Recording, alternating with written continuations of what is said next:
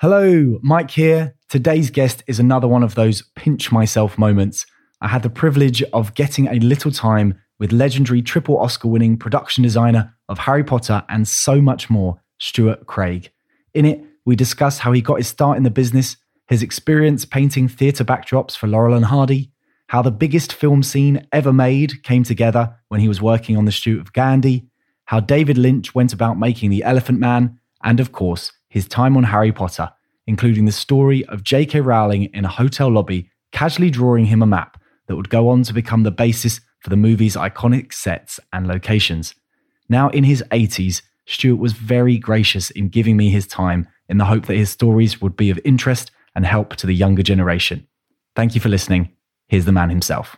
So I went down to the local Wandsworth bookshop and bought 2 copies and got on a plane to Los Angeles. Met with Chris Columbus, I don't know, 2 or 3 weeks, I think. I got a call to say, of course, I said yes immediately. Hello and welcome to Red Carpet Rookies. My name is Mike Battle, a film crew member turned screenwriter working in London. Each episode, I bring you life lessons and stories from the people behind your favourite movies and shows to help demystify the business for aspiring filmmakers and fans alike. Thanks for joining me. Let's get started. Today's guest is one of the most accomplished production designers in the world today. Starting his career under the tutelage of Star Wars designer John Barry, he worked his way through the art department on 1970s classics such as the original Christopher Reeve Superman and Richard Attenborough's A Bridge Too Far. Here he began a multi-decade collaboration with Attenborough, which produced the likes of Gandhi, for which he picked up his first Oscar. As his career moved into the late 80s and 90s, he added a multitude of other legendary works to his CV, including Stephen Frears' Dangerous Liaisons and Anthony Minghella's The English Patient, both of which he picked up Oscars for. It was in the 2000s, though, that he was introduced to his most famous project, designing Hogwarts, a job that he has done since 2001 on all 8 Harry Potter and 3 Fantastic Beasts films. If you can believe it, in amongst all of that, he also found time to design David Lynch's seminal film, The Elephant Man, and much-loved classic, Notting Hill. My guest is Stuart Craig. How are you doing today? Good afternoon. Doing okay. Slightly nervous about my recall of abilities in talking to you, but it's a pleasure, really. The pleasure is all mine, Stuart. Now, I ask all of my guests the same first question, and that is, what did your parents do, and did it affect your career choices moving forward? Not as directly as that, and not as forcefully as that. My mother, in her later life, discovered that flower painting, watercolour, was something she became quite proficient at. And the family were almost surprised at the delicacy of the work. And it was a million miles from what we do in building plywood sets. But she did have this undeveloped design expression. I wonder what your creative mother would have said about what you went on to do in your amazing career in the arts.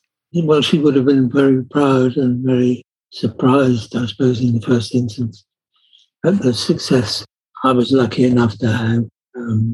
The truth is, it gets exaggerated. There was some great work in these sets. As I say, we were very lucky to be given the chance, really. And what about your father? Did he influence you at all the way your mother did?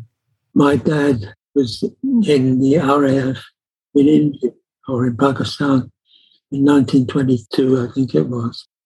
My father was a very energetic man. He was attending furniture auctions all the time. He was flying gliders at weekends. I was encouraged by the energy my dad had. I can't claim to have been as academic, but we certainly gave it a good try.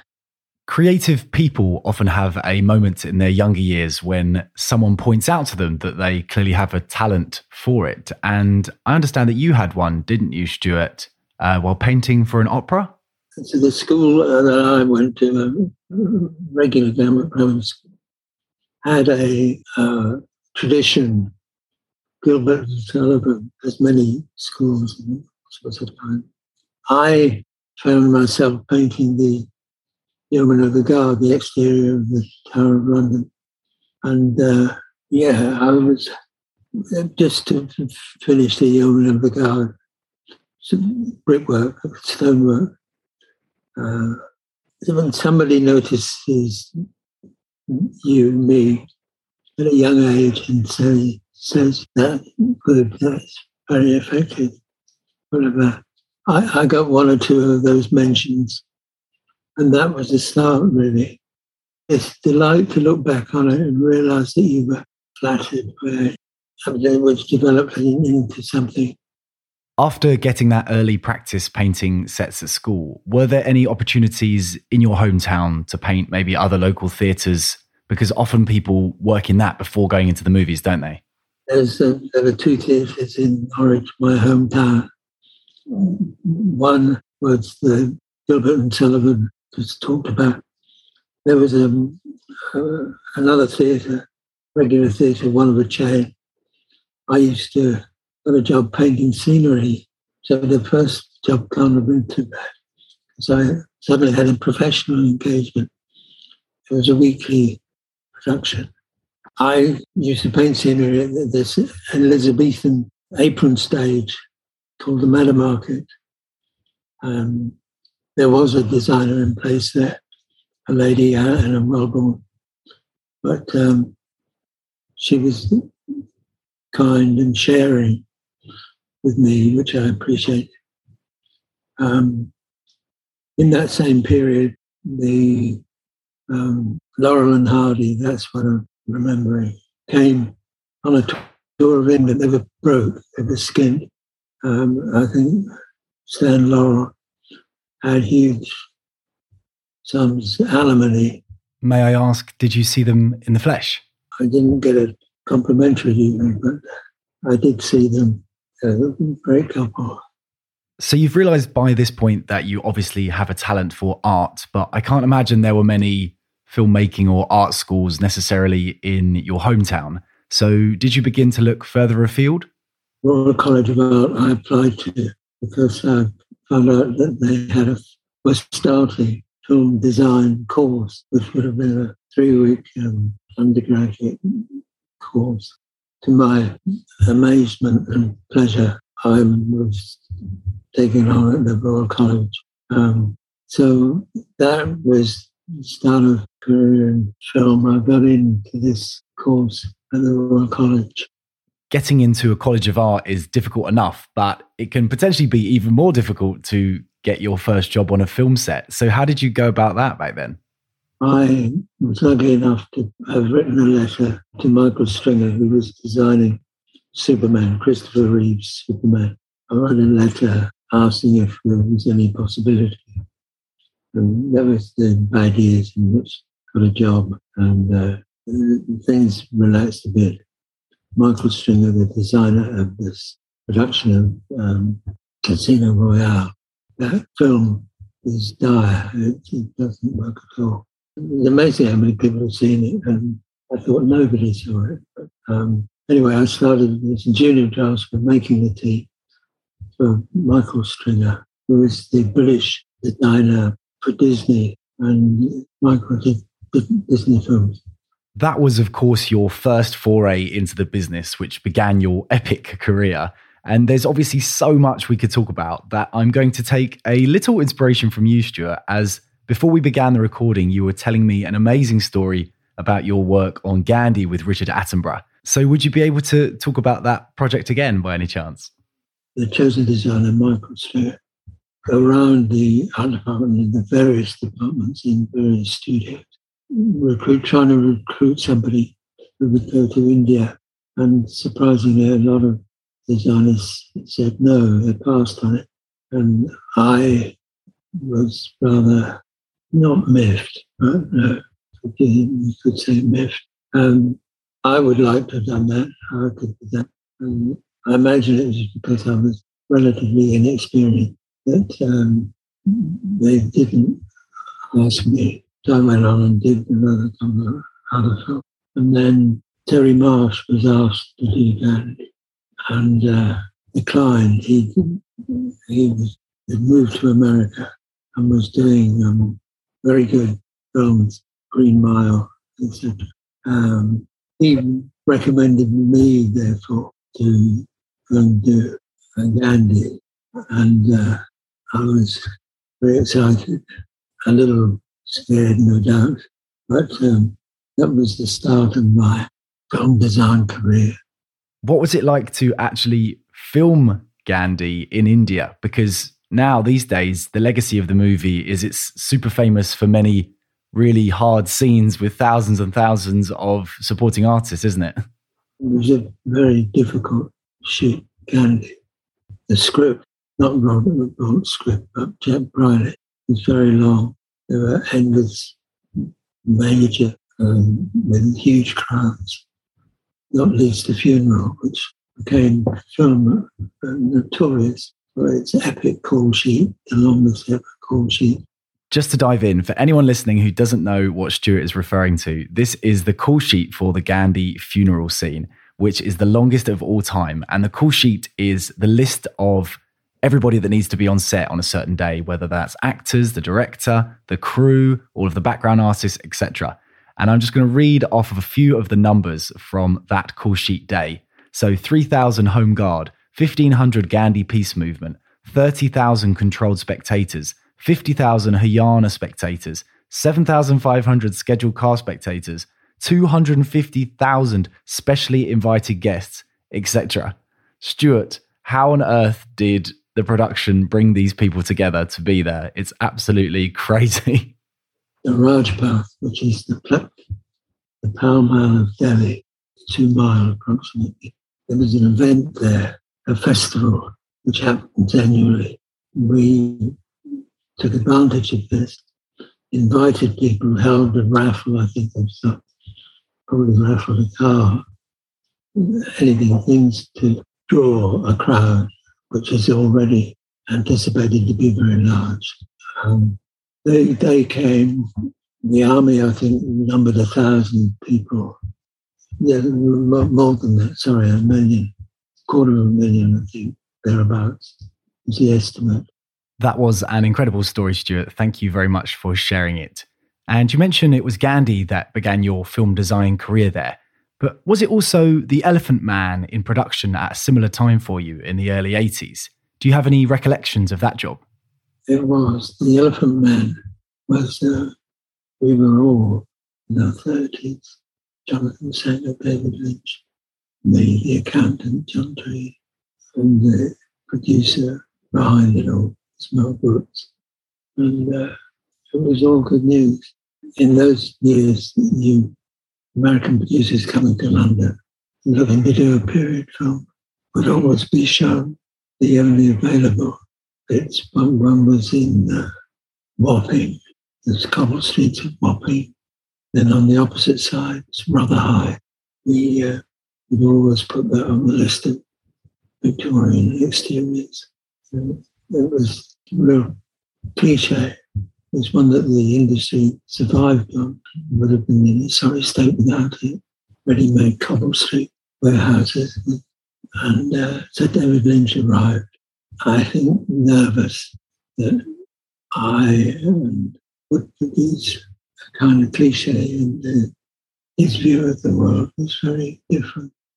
We showed him the London hospital, which still exists, the very hospital that the Elephant Man was there.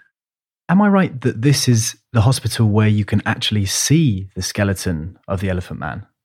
It is. That was the great surprise for David Lynch. At first, we'd been refused. The custodian didn't want disrespect. David Lynch secured a meeting. We were here not to make a shocking, in any way shocking, in any way, exploiting the Elephant Man. That's what the curation was doing. And he did in the end. I'm sure that research trip must have had a lot of effect on the way you guys portrayed John Merrick in the film and the feel of the movie through your sets. Do you remember John Hurt wearing the makeup at all?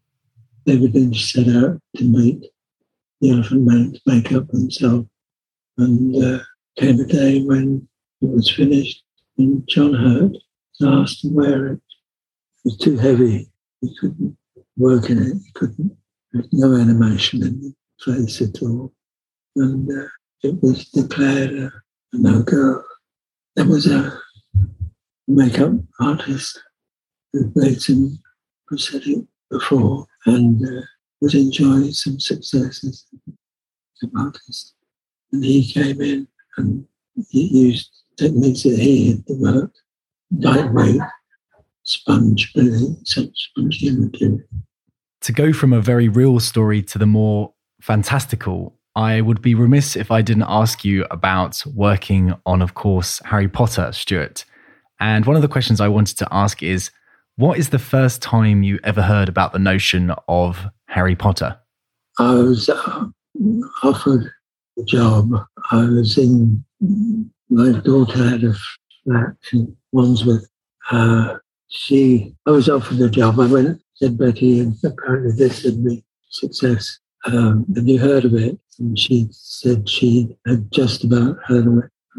So I went down to the local Wandsworth bookshop and bought 2 copies and got on a plane 2 weeks later to Los Angeles. Met with Chris Columbus, who was producer and director, and had a good meeting with Chris Columbus. Then went off I was decorating my grandson's bed at the time. He was expected but not born.